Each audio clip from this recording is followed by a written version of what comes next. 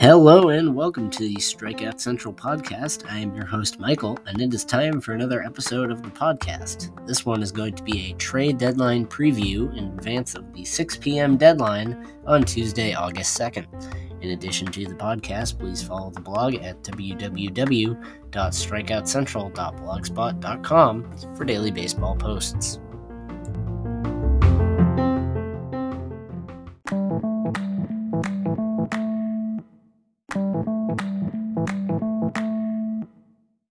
The trade deadline may be on Tuesday, but we already have some moves being made across baseball.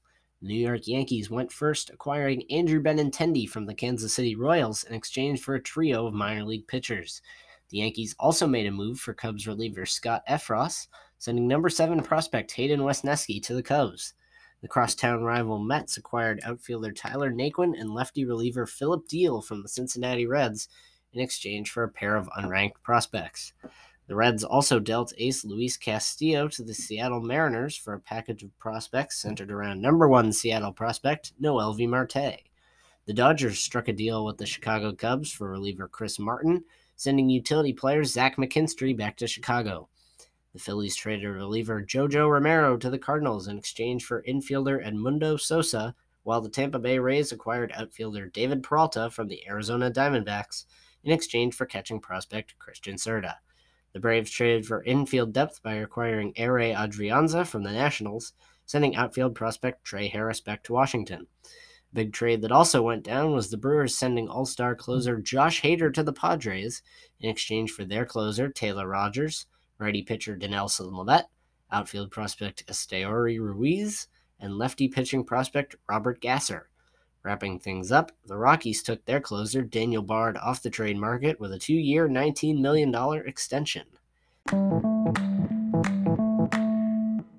So today is the trade deadline preview episode of the podcast, and helping me preview the big day in Major League Baseball is Stephen Nesbitt of The Athletic. How's it going today?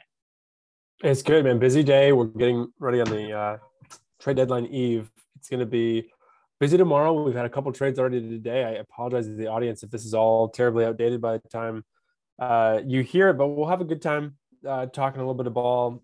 Plenty of things. Plenty of things gonna be coming in the next 24 hours. And to just catch up to where we are, we just had the Josh Hader trade. I don't know if it's finalized, but it seems to be set up between the Padres and the Brewers. And then we've had just a couple smaller moves. Scott Effross going from Cubs to the Yankees, and Ehire Adrianza going from Nationals to the Braves. So that's where we are. So if you're listening later, that you got to put yourself back in that little mind space. Yeah, so we'll start off with obviously one of the trades you just mentioned, one of the biggest trades so far of the deadline. Again, at the time we're recording this, it's 2:00 on Monday, so it is still kind of early. Happened about 35 minutes before we started recording. Josh Hader was sent from the Milwaukee Brewers to the San Diego Padres. What are your initial thoughts on this big trade? Yeah, I mentioned to you before we started recording that I wasn't really thinking of this trade being possible until Ken Rosenthal wrote just this morning sort of the reasons why the Brewers are listening to offers on Hader, who is one of the most feared relievers in the game, one of the best lefties that we've seen in quite some time. And he's having I guess worse numbers this year, but he's still got the stuff to be, of course, an all-star again and one of the best relievers in the game. So the reasons they would potentially move on were that he's making $11 million this year. He'll probably make north of $15 million next year and then be a free agent. He only wants to pitch in a clean inning, so 1 inning increment, where some teams like to go 5 outs, 6 outs even sometimes, based on where the lineup is. He didn't prefer to do that. And then the last factor is Devin Williams is really good. So he's been their setup guy who kind of broke out in 2020. He allowed 1 run over that whole shortened season and 1 Rookie of the Year. He's ready to be a closer somewhere. And if you're going to trade one of those 2 guys, you're going to hold on to the righty Williams, who is under contract for a couple more years. I think 2025 maybe his last year under contract with the Brewers. So they made their call. I guess it's interesting because the Brewers are a team that's that's built on their pitching, right? They're anchored by a strong starting rotation and a shutdown bullpen, and so you're stealing from that that position of strength in the bullpen, and you're saying we can make it work. We'll bring in Taylor Rogers, and we'll be all right. Um, but it does make you wonder because they didn't make their lineup any better here, and maybe they have other moves in the offing. They didn't make their lineup better, and they did make their bullpen weaker. So we'll see how this goes. The bottom line is this is a move made by a team that says we need to get something pretty good for Josh Hader while we can, because he's not the most useful to us in that he only wants to go one inning at a time, and we don't want to pay someone $16 million next year who only wants to go one inning at a time. So I think there could be some argument that you should have made this move in the offseason coming up, but and used him through this postseason stretch. But it might work out in their favor. It really depends on who the prospects coming back are, and we haven't really seen. I don't think we've seen those names quite yet. Yeah, and it's kind of interesting that this trade is happening now because I remember in previous deadlines and even last offseason, there had been kind of rumors swirling around like, is Josh Hader going to get traded? And then it kind of happens. I mean, there had been kind of a little buzz this time around, but for the most part, it just kind of came out of nowhere. Yeah, it kind of did. I mean, he's not having the best season either, so I think people thought just lately more. I think he had a 1 ERA as recently as a couple weeks ago, and it has gone south recently. And he's, I know, dealt with some things back home. They had a baby, I believe, and I think there was some complications. So life happens, life hits you, and baseball is no longer the top priority, and you have to get things sorted out. So I certainly hope all is well there, and hope that a trade doesn't overly complicate his life. But yeah, he is a guy who it feels a little bit like you're selling low on Josh Hader, which isn't really where you want to be. But again, it depends on what the return is. Now, Rogers is a guy who's been a really good reliever. He's been a closer as recently as a couple of days ago for the Padres, and they went to a closer by committee just before this trade. So, this could end up looking just fine for the Brewers. Bottom line, they're saving some money, and so they can spend that elsewhere. Maybe they bring in another bat. Maybe this is an opportunity for them to save in one area and then spend a little bit more to bring in another, whatever they want to bring in. They're a team that's in all likelihood, I think, going to be in the playoffs. So, can you make your lineup better so that you're not just walking right out of the playoffs like they did last year against the Braves? Yeah, well, it's kind of funny that you mentioned bats because that segues me into the next sort of topic, and that's Juan Soto. He's been in a ton of trade rumors lately after he had turned down a reported 15-year, $440 million extension offer from the Washington Nationals. He is going to be a free agent soon, not after this year, but soon. And the Nationals started shopping him after he turned down that offer. So what's the latest on Soto? So what basically everyone seems to be reporting is that there are three teams that are like in on him. That if Mike Rizzo of the Nationals is truly willing and motivated to move him, then this one of these teams is most likely. It's the Cardinals, the Padres, and the Dodgers, which it all kind of makes sense, right? The Cardinals have the top end prospects to make this work. They have a number of guys who can be packaged together, starting with a major league outfielder, probably Dylan Carlson, and then you have Mason Wynn, you have Jordan Walker, you have Matthew Liberatore. So there are a number of ways they could package that together and get fair value. The Padres also have probably 3 or 4 guys that are at AA or higher who would be good enough to make that a compelling package without throwing in a bad contract like Patrick Corbin's. And the Dodgers are the Dodgers. They always have depth. They always have a little bit more than everybody else, it feels like, in terms of the prospect pipeline. So they have a ton of pitching ready at either just reaching the major leagues or AAA and AA. So, they have names that we all know when they hit AA, and that's pretty rare. There are very few organizations that have that much pitching, especially, and pitching is hard to come by. So it almost feels like they could maybe almost give away fewer top end prospects if they can give away if he can do it with pitching because it's so coveted in the game today. So where things stand now, it does feel like maybe a 50-50 toss up with Juan Soto actually moving, because you could just wait to the offseason and for example, let's say the Mets and the Yankees. If you were the Nationals, wouldn't you want them to be involved? But they could probably make it happen, but it's really difficult for a lot of teams in the middle of the season to part with top prospects and guys who are already reaching the majors, because you might have plans for them to help out this season and you don't have free agency to backfill. So if you were to trade them in December or January, then you'd have time to spend a little bit more to round out the rest of your team, fill in those holes that you just traded from. So there are enough suitors that I think they could pull the trigger here or pull this trade off. But I could also just as easily see them waiting for this offseason, as long as they think that the relationship with Juan Soto is not damaged too much by these couple of weeks of trade rumors swirling, and they think that they're fine holding on to him. Then I could certainly see that happening. They are not obligated to move him. There's still plenty of time on his contract, and this offseason they would still get a king's ransom for him. So I think it's 50-50, but there's definitely more. There's more momentum than we would have guessed a couple weeks back.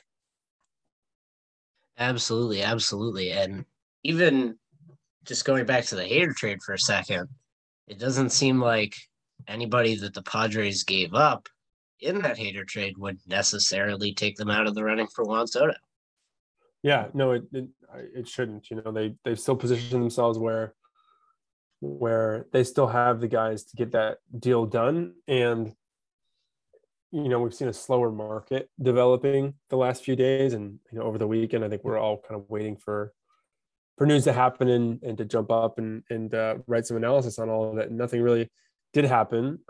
Luis Castillo at the start of the weekend, and I think that's due in part to people waiting around to see what's happening with Shohei Ohtani and Juan Soto. And it looks at this point like Shohei's probably who's never that likely to move during the season. It doesn't look like he's going to go anywhere. And Ohtani and Soto, we're still up in the air, because I think teams they don't want to. The Dodgers don't want to go acquire Luis Castillo and give up, their best prospects if they want to get Soto. So you don't want to lose the Soto sweepstakes just because you jumped too early on someone else. I mean, this is a generational type talent. This is a Hall of Fame track type talent. So you don't want to have missed out on that opportunity just because you got like Joe reliever and gave up one of your top prospects, and then the Nationals say, no, we actually really wanted that guy. So I think that's why things are going to move slowly. And if the Nationals aren't actually going to move this guy, they're probably better off for everyone's sake, including Juan Soto, saying that today.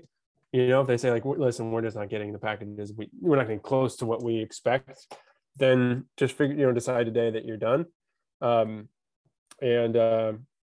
let him know so he can prepare, so you can deal with Scott Boris's wrath over this situation, and so other teams can move on to other trade targets. Because if they hold on to him until 5:58 tomorrow and then decide, okay, we're ready to really talk, then it's going to put a lot of people in a weird situation, and maybe we'll have a lot fewer trades than we expected just because everyone's waiting.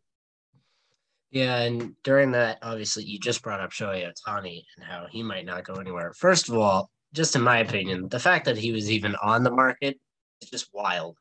The fact that he was even rumored to be on the market is just wild because of everything he does to the Angels. But I mean, he is a free agent after 2023. They have a couple big contracts. So, like, if you can't afford him long term, maybe it makes sense. But at the same time, you're really going to trade Shohei Ohtani?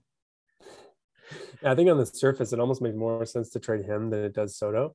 If you were to sort of separate everything else and just look at the contract situation, how they're doing, and the futures of those two teams, I mean, it seems like Angels try as they might aren't going to have a contending team next year, just because they haven't in quite some time, and there's questions now about Mike Trout's health, and so they are closer to contending than the Nationals are. So I understand them wanting to hold on to Shohei, and there are other reasons, of course, too. It's with sort of the international marketing of him. You're bringing in all sorts of new fans to the Angels. You're bringing in different revenue streams because of how marketable he is. So I understand that there's a lot more than just the X's and O's and his numbers that go into this, but he's a guy who's gone after next season. And when he's been asked about it recently, he has not gone out of his way to say, I want to be an Angel for the rest of my career. He has basically said, I want to win. And I love my teammates here, and I like being in Anaheim, but I want to win. And so that opens the door where if they were interested in trading him, I think they certainly could. And so in that way, they could get a lot for him. But maybe the Angels are tired of looking at prospects and waiting for things to pan out, because by and large they haven't, with Mike Trout being the huge exception. There, of course, the free agent deals they've done haven't worked out very well. Most recently with Anthony Rendon, and much longer ago with Albert Pujols.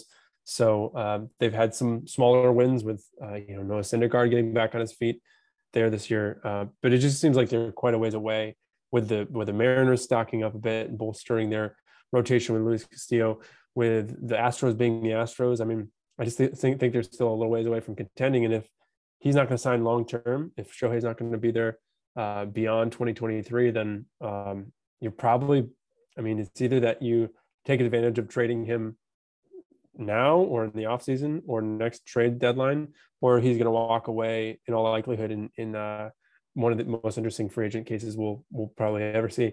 And you only get a competitive balance pick for it. So big decision there. Oh, absolutely. Absolutely. A big decision. And of course, in that you mentioned Luis Castillo, who was acquired by the Mariners on Friday. I think it was pretty recent. But he had kind of been in trade rumors for a little while, ever since the Reds did what they did this offseason. Some of the guys like Josh Bell in Washington, Frankie Montas in Oakland, Willson Contreras and Ian Happ of the Cubs have also kind of been in trade rumors for a little while now. It hasn't exactly been new. Obviously, they might all get dealt. They maybe only some of them get dealt. But what is the latest on the markets for some of those guys? Okay, starting with Frankie Montas, I think he's a slam dunk to get dealt. It seems like, honestly, by the time this podcast comes out, it's probably going to have happened already. And there's reporting, I don't know exactly who's done it, so I apologize. I'm not crediting, but they're reporting that it's whittled down to a couple of teams already, and teams are learning they're out of the Montas running. So if I had to place a bet on this one, I'd say Yankees. It makes all the sense in the world for them. They had some struggles in their rotation recently after having a really good start. Luis Severino's been injured. They could definitely use a number 2, number 3 starter. And if you look at who's available right now, there aren't many 2s and 3s. After Castillo, who was a bona fide 1, was traded to the Mariners, it kind of goes Montas, and then we're looking at like the Syndergaards, Jose Quintana. There's not a lot there, because the arms that are there in that range, that 2-3 range, are going to be a lot more expensive, because they don't have to be traded. We're talking about Pablo Lopez with the with the Marlins. We're talking about Shohei Ohtani, who again we're not really expecting to actually be traded here. Who else are we talking about in that range? There are guys who don't actually have to be traded. I'm going to pull up my list in a minute here. And so in order to get those guys, it's going to require giving up a lot more to pry them from a team that doesn't have to trade them. And it seems like the A's, if anybody is motivated to trade someone, it's the A's and the Reds. And so Montas is going to be moved. And I think the Yankees make a ton of sense. So the rest of that list was Tyler Mahle, who has been much better of late with the Reds, but still if you're taking Mahle or you're taking Montas, I think it's clear who you're going to take there. And then your Syndergaards or Quintana, Zach Davies, Chad Kuhl. There's just not the same caliber as a Montas. So he's a guy who's gonna go fast, I think. Beyond that, Josh Bell, another guy who, what Nationals have to trade him, and he probably goes before Soto, if Soto goes at all. There are a couple really good fits. Houston's a really good fit. You could even find a spot for him on the Blue Jays, who have a really good lineup, and it's been one of the very best in baseball for a couple months now, but they could do it. You could talk yourself into the Mets as well. So there are a lot of different landing spots for Bell, and I think they'll end up getting a pretty good return for a guy who's just a rental, because of how many suitors there are. And you had one last for me. What was the other name? Wilson Contreras and Ian Happ. Oh yeah, Contreras and Happ. I mean, it's like they already said their goodbyes. Yeah. Contreras is going to be moved. Houston's a really good fit for them as well. I think Houston will probably get one of the two, Bell or Contreras. Bell probably more likely. That's just my gut feeling there. But Contreras has said goodbye. He clearly has not enjoyed this sort of emotional, prolonged farewell to Chicago. He's ready for it to be over, and I think it will be soon. Hap, I don't think they have to move Hap. I think it seems like they will. It seems like he's kind of saying his goodbyes too, but they're quite a ways from contention, and I think he would help them get there. But if they are not going to be getting there this year, and if I'm not mistaken, he's under contract for next year as well, or he's still still arbitration eligible, then they don't have to get rid of that guy. And so if one of the two is going to stay, yeah, I'm correct. He's a free agent after next season. One of the two is going to stay. It's of course going to be him.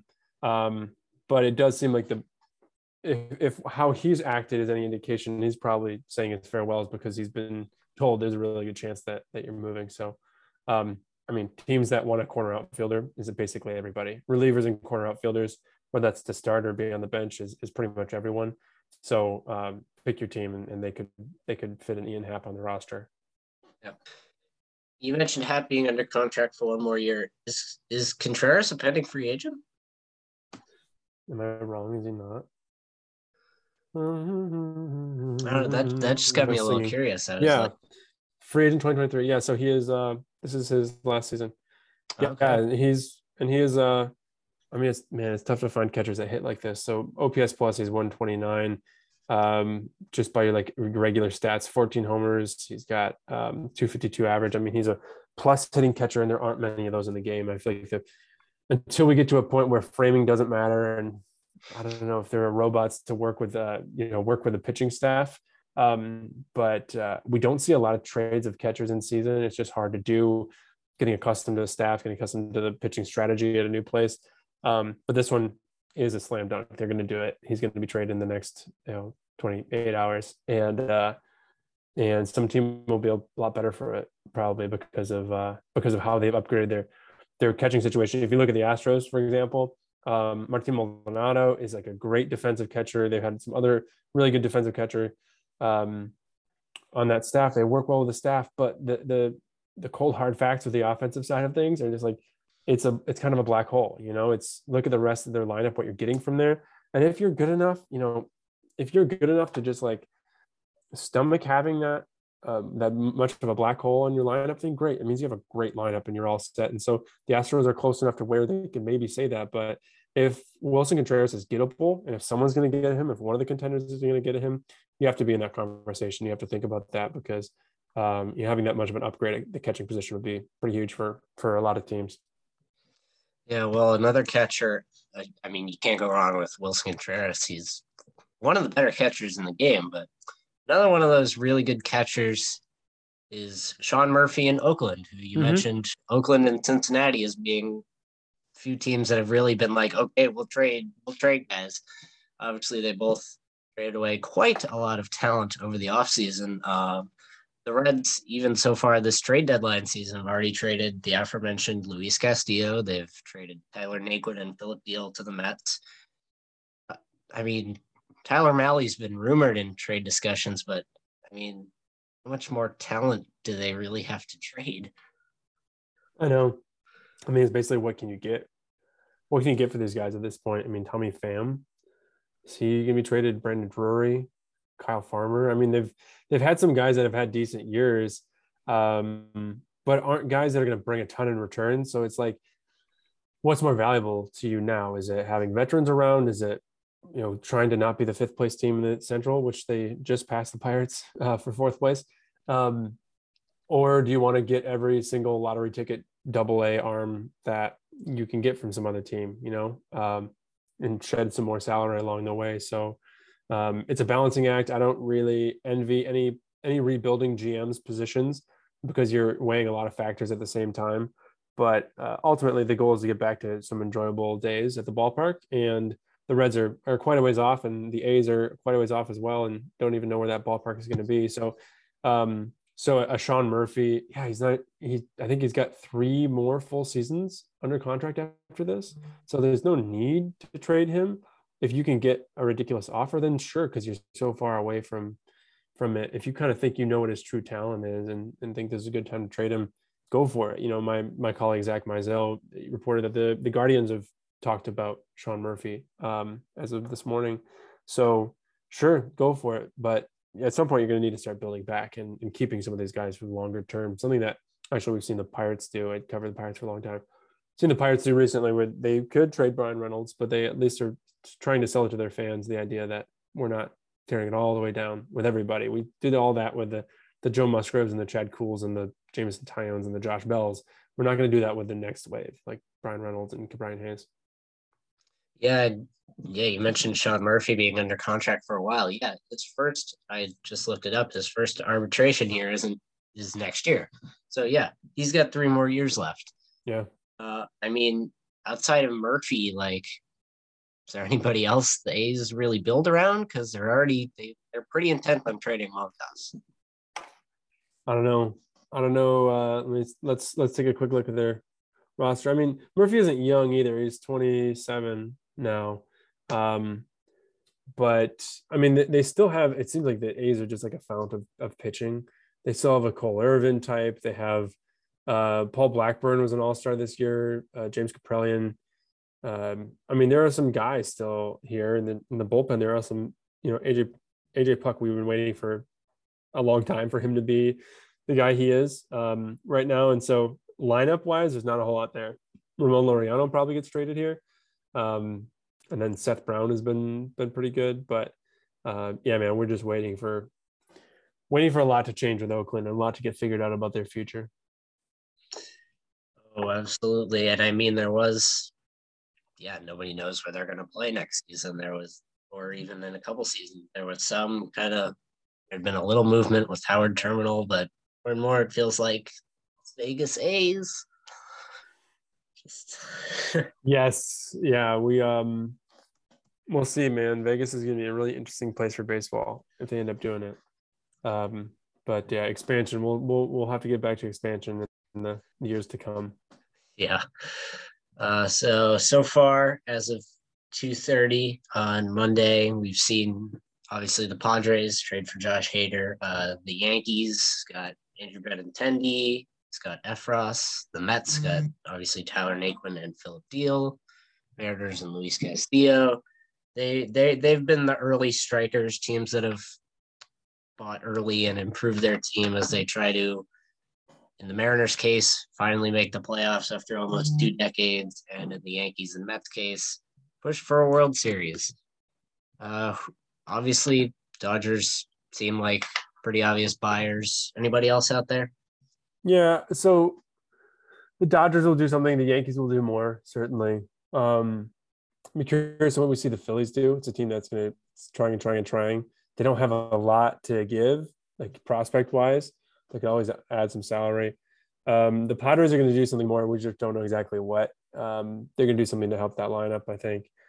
And the way they position themselves today, saving some of their top prospects, I think they put themselves in a position to sort of go over the top with a deal. And remember last year when they were going after Max Scherzer, it seemed like he was theirs. And then the Dodgers swooped in at the last minute and not only got him, they got Trey Turner as well. So I don't think the Padres want to repeat of that with Juan Soto or another big target they're going after. So they may be a little more willing to part with some of these top prospects. If you lose a chance at World Series just because you didn't want to give up that number 3 prospect or whatever, you feel pretty foolish eventually. So, who else we got? Who else is going to be a big player? The White Sox are in an interesting position where they have not really put it all together this year, but they're still in striking distance of the Twins. The Twins are going to have to do something as well. They had a bunch of problems in their starting rotation, and it feels like one of these next tier of starting pitchers that I named earlier would be a good fit for the Twins. They need some help there. And if Montas doesn't go to the Yankees, maybe it's a Twins type fit. So yeah, there's some names in the Astros, as we mentioned. We'll have to get some help at first base, probably first base, center field, and catcher are their areas of need, and they've said they're or indicated that they're willing to part with some pitching if need be, whether that's an Urquidy or someone else. They Odorizzi, they could part with some of that to get stronger somewhere else. They have such a good pitching staff, so we'll see. They're certainly going to make some moves in the next 24 hours. And the Phillies you mentioned are kind of an interesting case because they actually are entering play Monday, are in a wild card spot.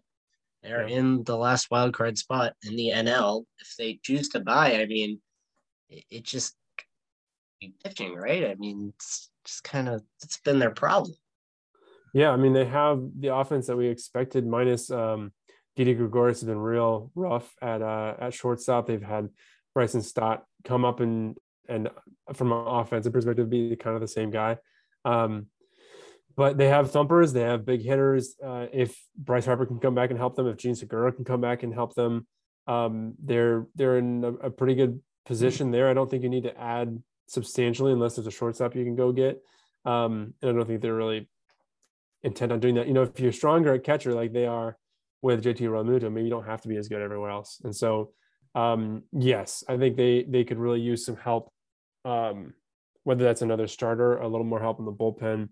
They've had some pleasant surprises in the bullpen, like Sir Anthony Dominguez, and Brad Hand has been great as well. So everyone could add a reliever. They definitely are one, and it's almost like the price of a reliever is more what their range is now, given that what they have the ability to add to give is a little bit in prospects, but they can spend money. There's a team that's, especially under Dave Dombrowski, spent a lot of money.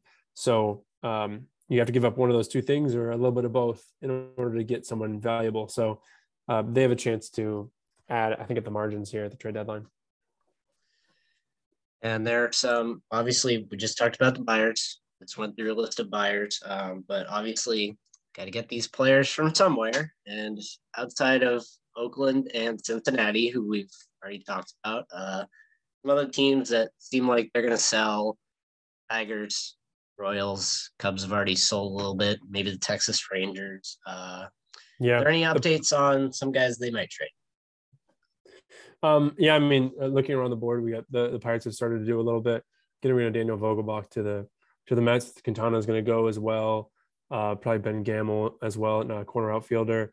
Let's see, other ones that we have. The Rangers, I don't know that they're going to sell hard. I think they're in a position where they feel like they've taken a nice step forward. Probably no need to go too hard. They're probably going to be in a position that several teams are in, like the Marlins, like the Red Sox, where they'll do a little bit. They'll position themselves in the way that they say they got better, but in reality, you'd probably look at them and say, "Well, you traded JD Martinez. How did you get better today?" You traded Pablo Lopez. Maybe did you really get better? But if you get the right return, then you could talk yourself into it and say we withdrew from an area of strength and deposited it into an area of weakness, and we're better for it. So yeah, we're gonna see that happening. Another obvious name we should throw out is Joey Gallo. Something's gonna happen. If there's no taker, then he's probably gonna get DFA'd, I imagine.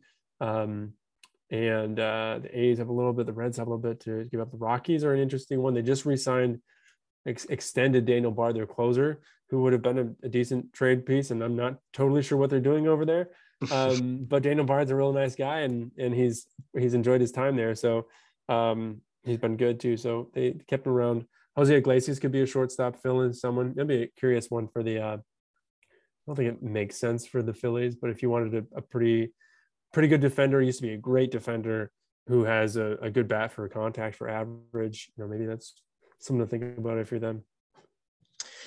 Yeah, it's funny talking about the Rangers and how they might not sell. It's like, yeah, now we're only 20 games out of the AL West.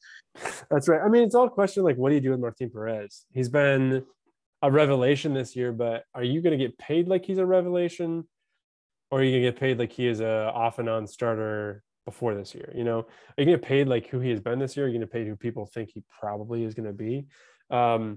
It's a rental.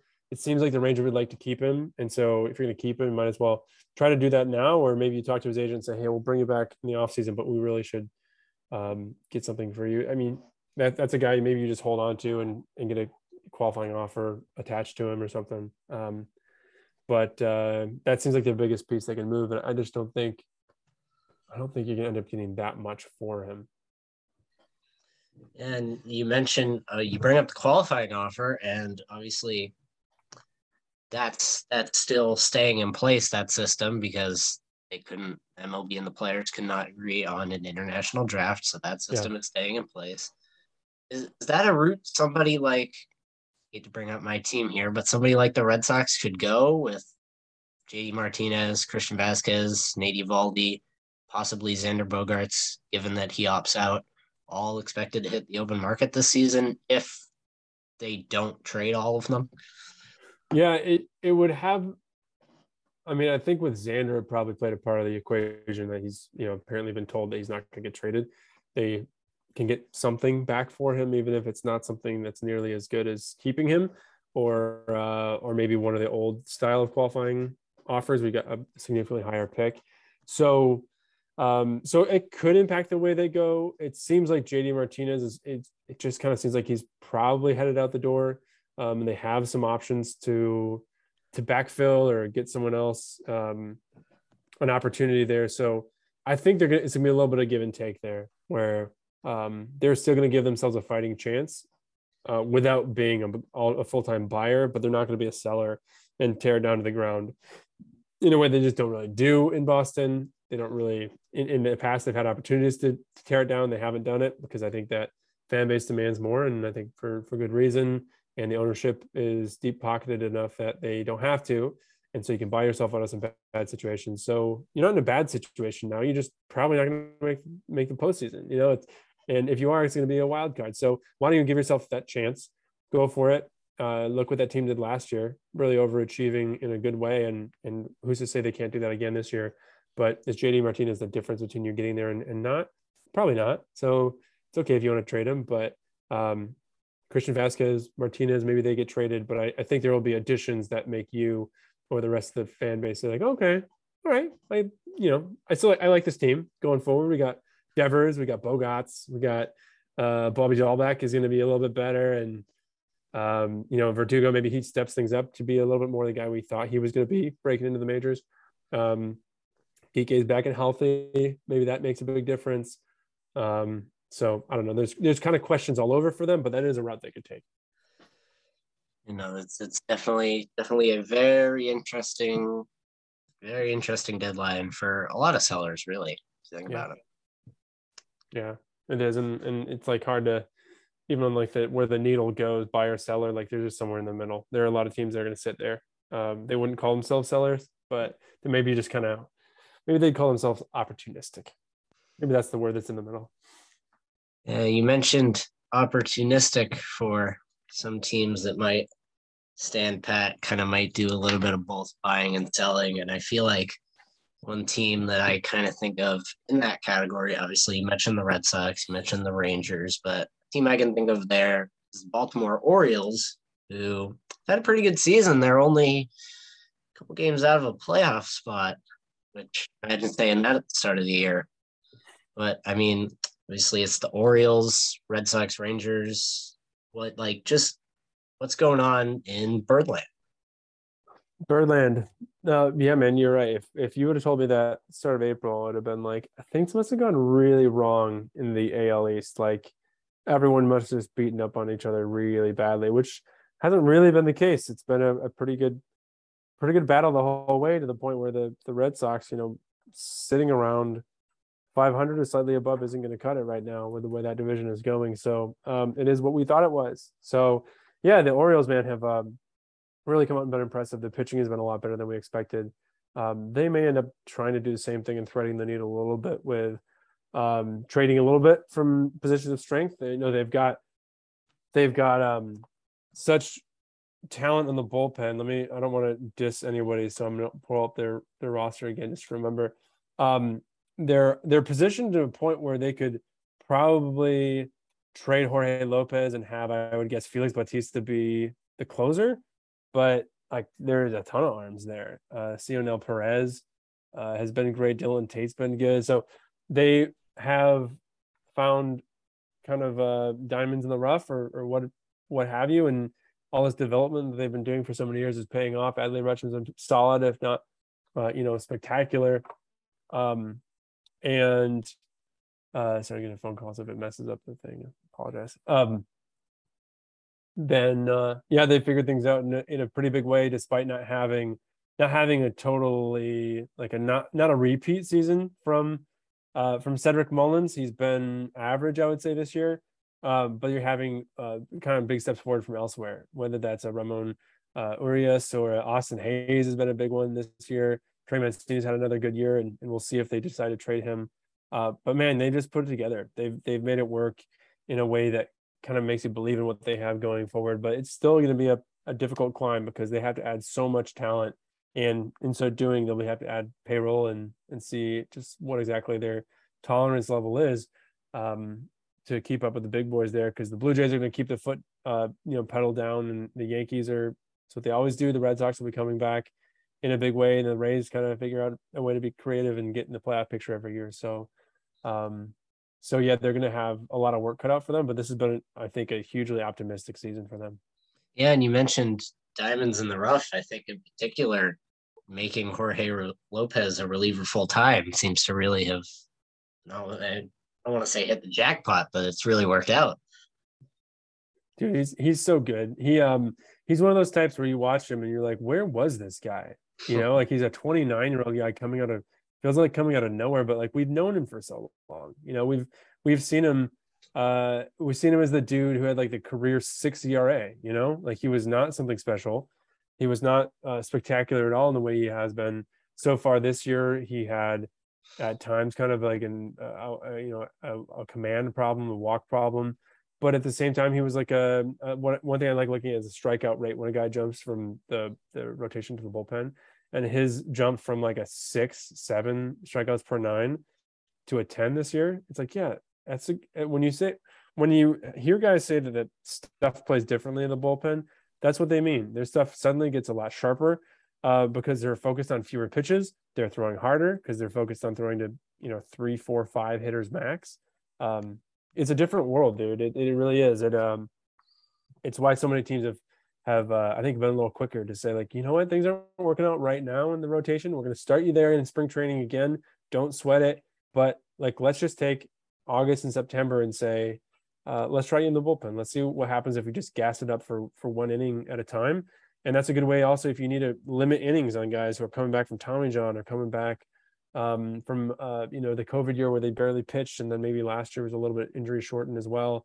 Then let's get through. I mean, look what the Braves did with Spencer Strider. They started him in the bullpen. He was lights out. Now he put him in the rotation. Good chance he goes back to the bullpen. We see that probably some of these Mariners guys. They have such a wealth of young pitching talent that they might end up going to the bullpen, and their stuff will play differently. My colleague Saris is like the king of analytics for baseball media. And he has a stat called Stuff Plus and Pitching Plus, where it's funny to see if a guy moves to the bullpen or he goes from like a Strider going from bullpen to starting rotation, how their Stuff Plus number changes because their approach is different, their strategy is different, the game calling is different because a guy needs to face Trey Mancini 4 times or 3 times in a game rather than just one and try to blow fastballs by him. So it takes a different skill set, and Lopez is one of those guys that they successfully sort of bridge that gap.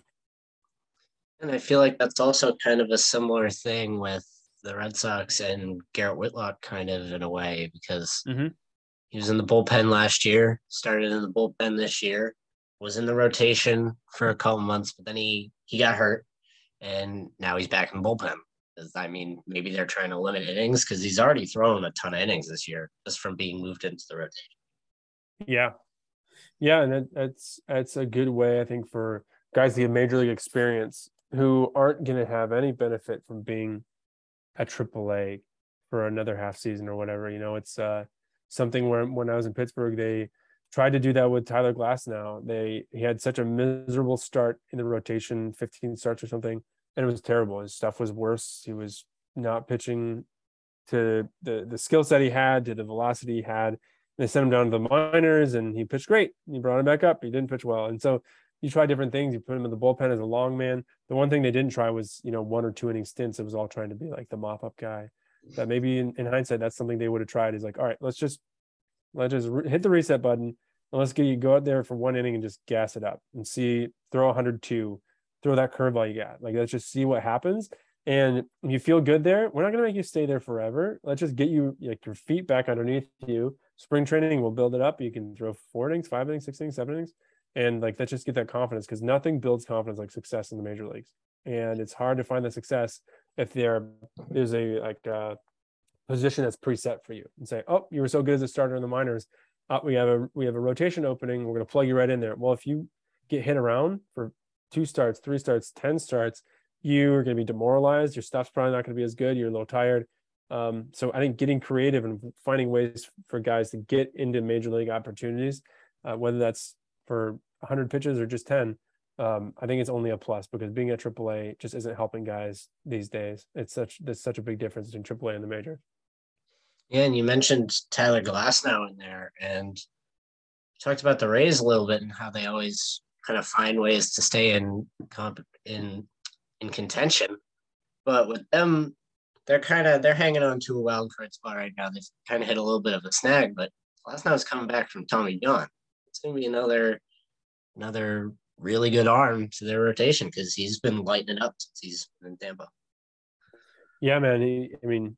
They figure out a way to get something out of. Sorry, did I lock up? Okay. They figure out a way to get something out of guys that other teams failed to get, right? Similar to the Dodgers. They find guys who other teams couldn't figure out, and they unlock something in them. And so for Glasnow, a lot of it was just pitching to the big part of the zone. It was saying, look, you have so much movement, you have so much, maybe not as firm of a grasp on command. So let me just set up right down the middle, and you throw me 100, and it's going to be hard to hit no matter what.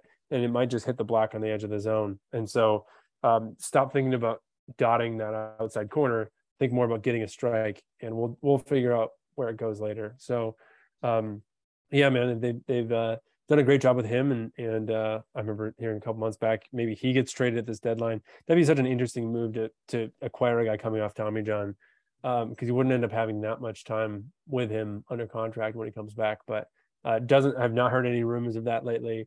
But certainly an impact piece alongside Boz and McClanahan and the other arms they have, Patino.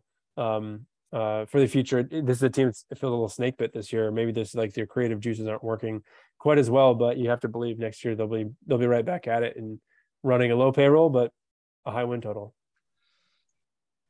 Yeah, no, that's the Tampa Bay. That's the Tampa Bay motto, really has been for a while, and obviously, like Oakland, be where they're playing in a couple of years. But we'll wrap up sort of with one last thing. This is going to be kind of a prediction time. Going to kind of put you on the spot a little bit here. Okay.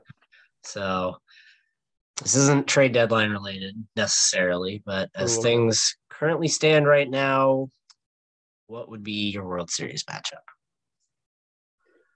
My World Series, let's see. Astros, Mets. Ooh, okay. Astros, Mets. I could go 100 ways with that, but I'll go Astros, Mets. Yeah, they're a lot. The good teams in baseball are really good teams. So, all right. Yeah, we'll go Justin Verlander, Max Scherzer. Yeah, that would be fun. All right, so that is going to do it for our trade deadline preview episode of the podcast, joined today by Stephen Nesbitt of The Athletic. Thank you so much for coming on. You bet. Thanks for having me on.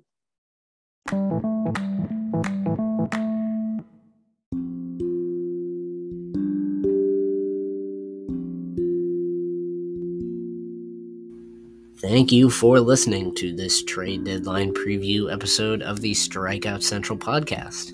Be sure to follow Steven on Twitter at Stephen J. Nesbitt to keep up with everything that is going on around Major League Baseball.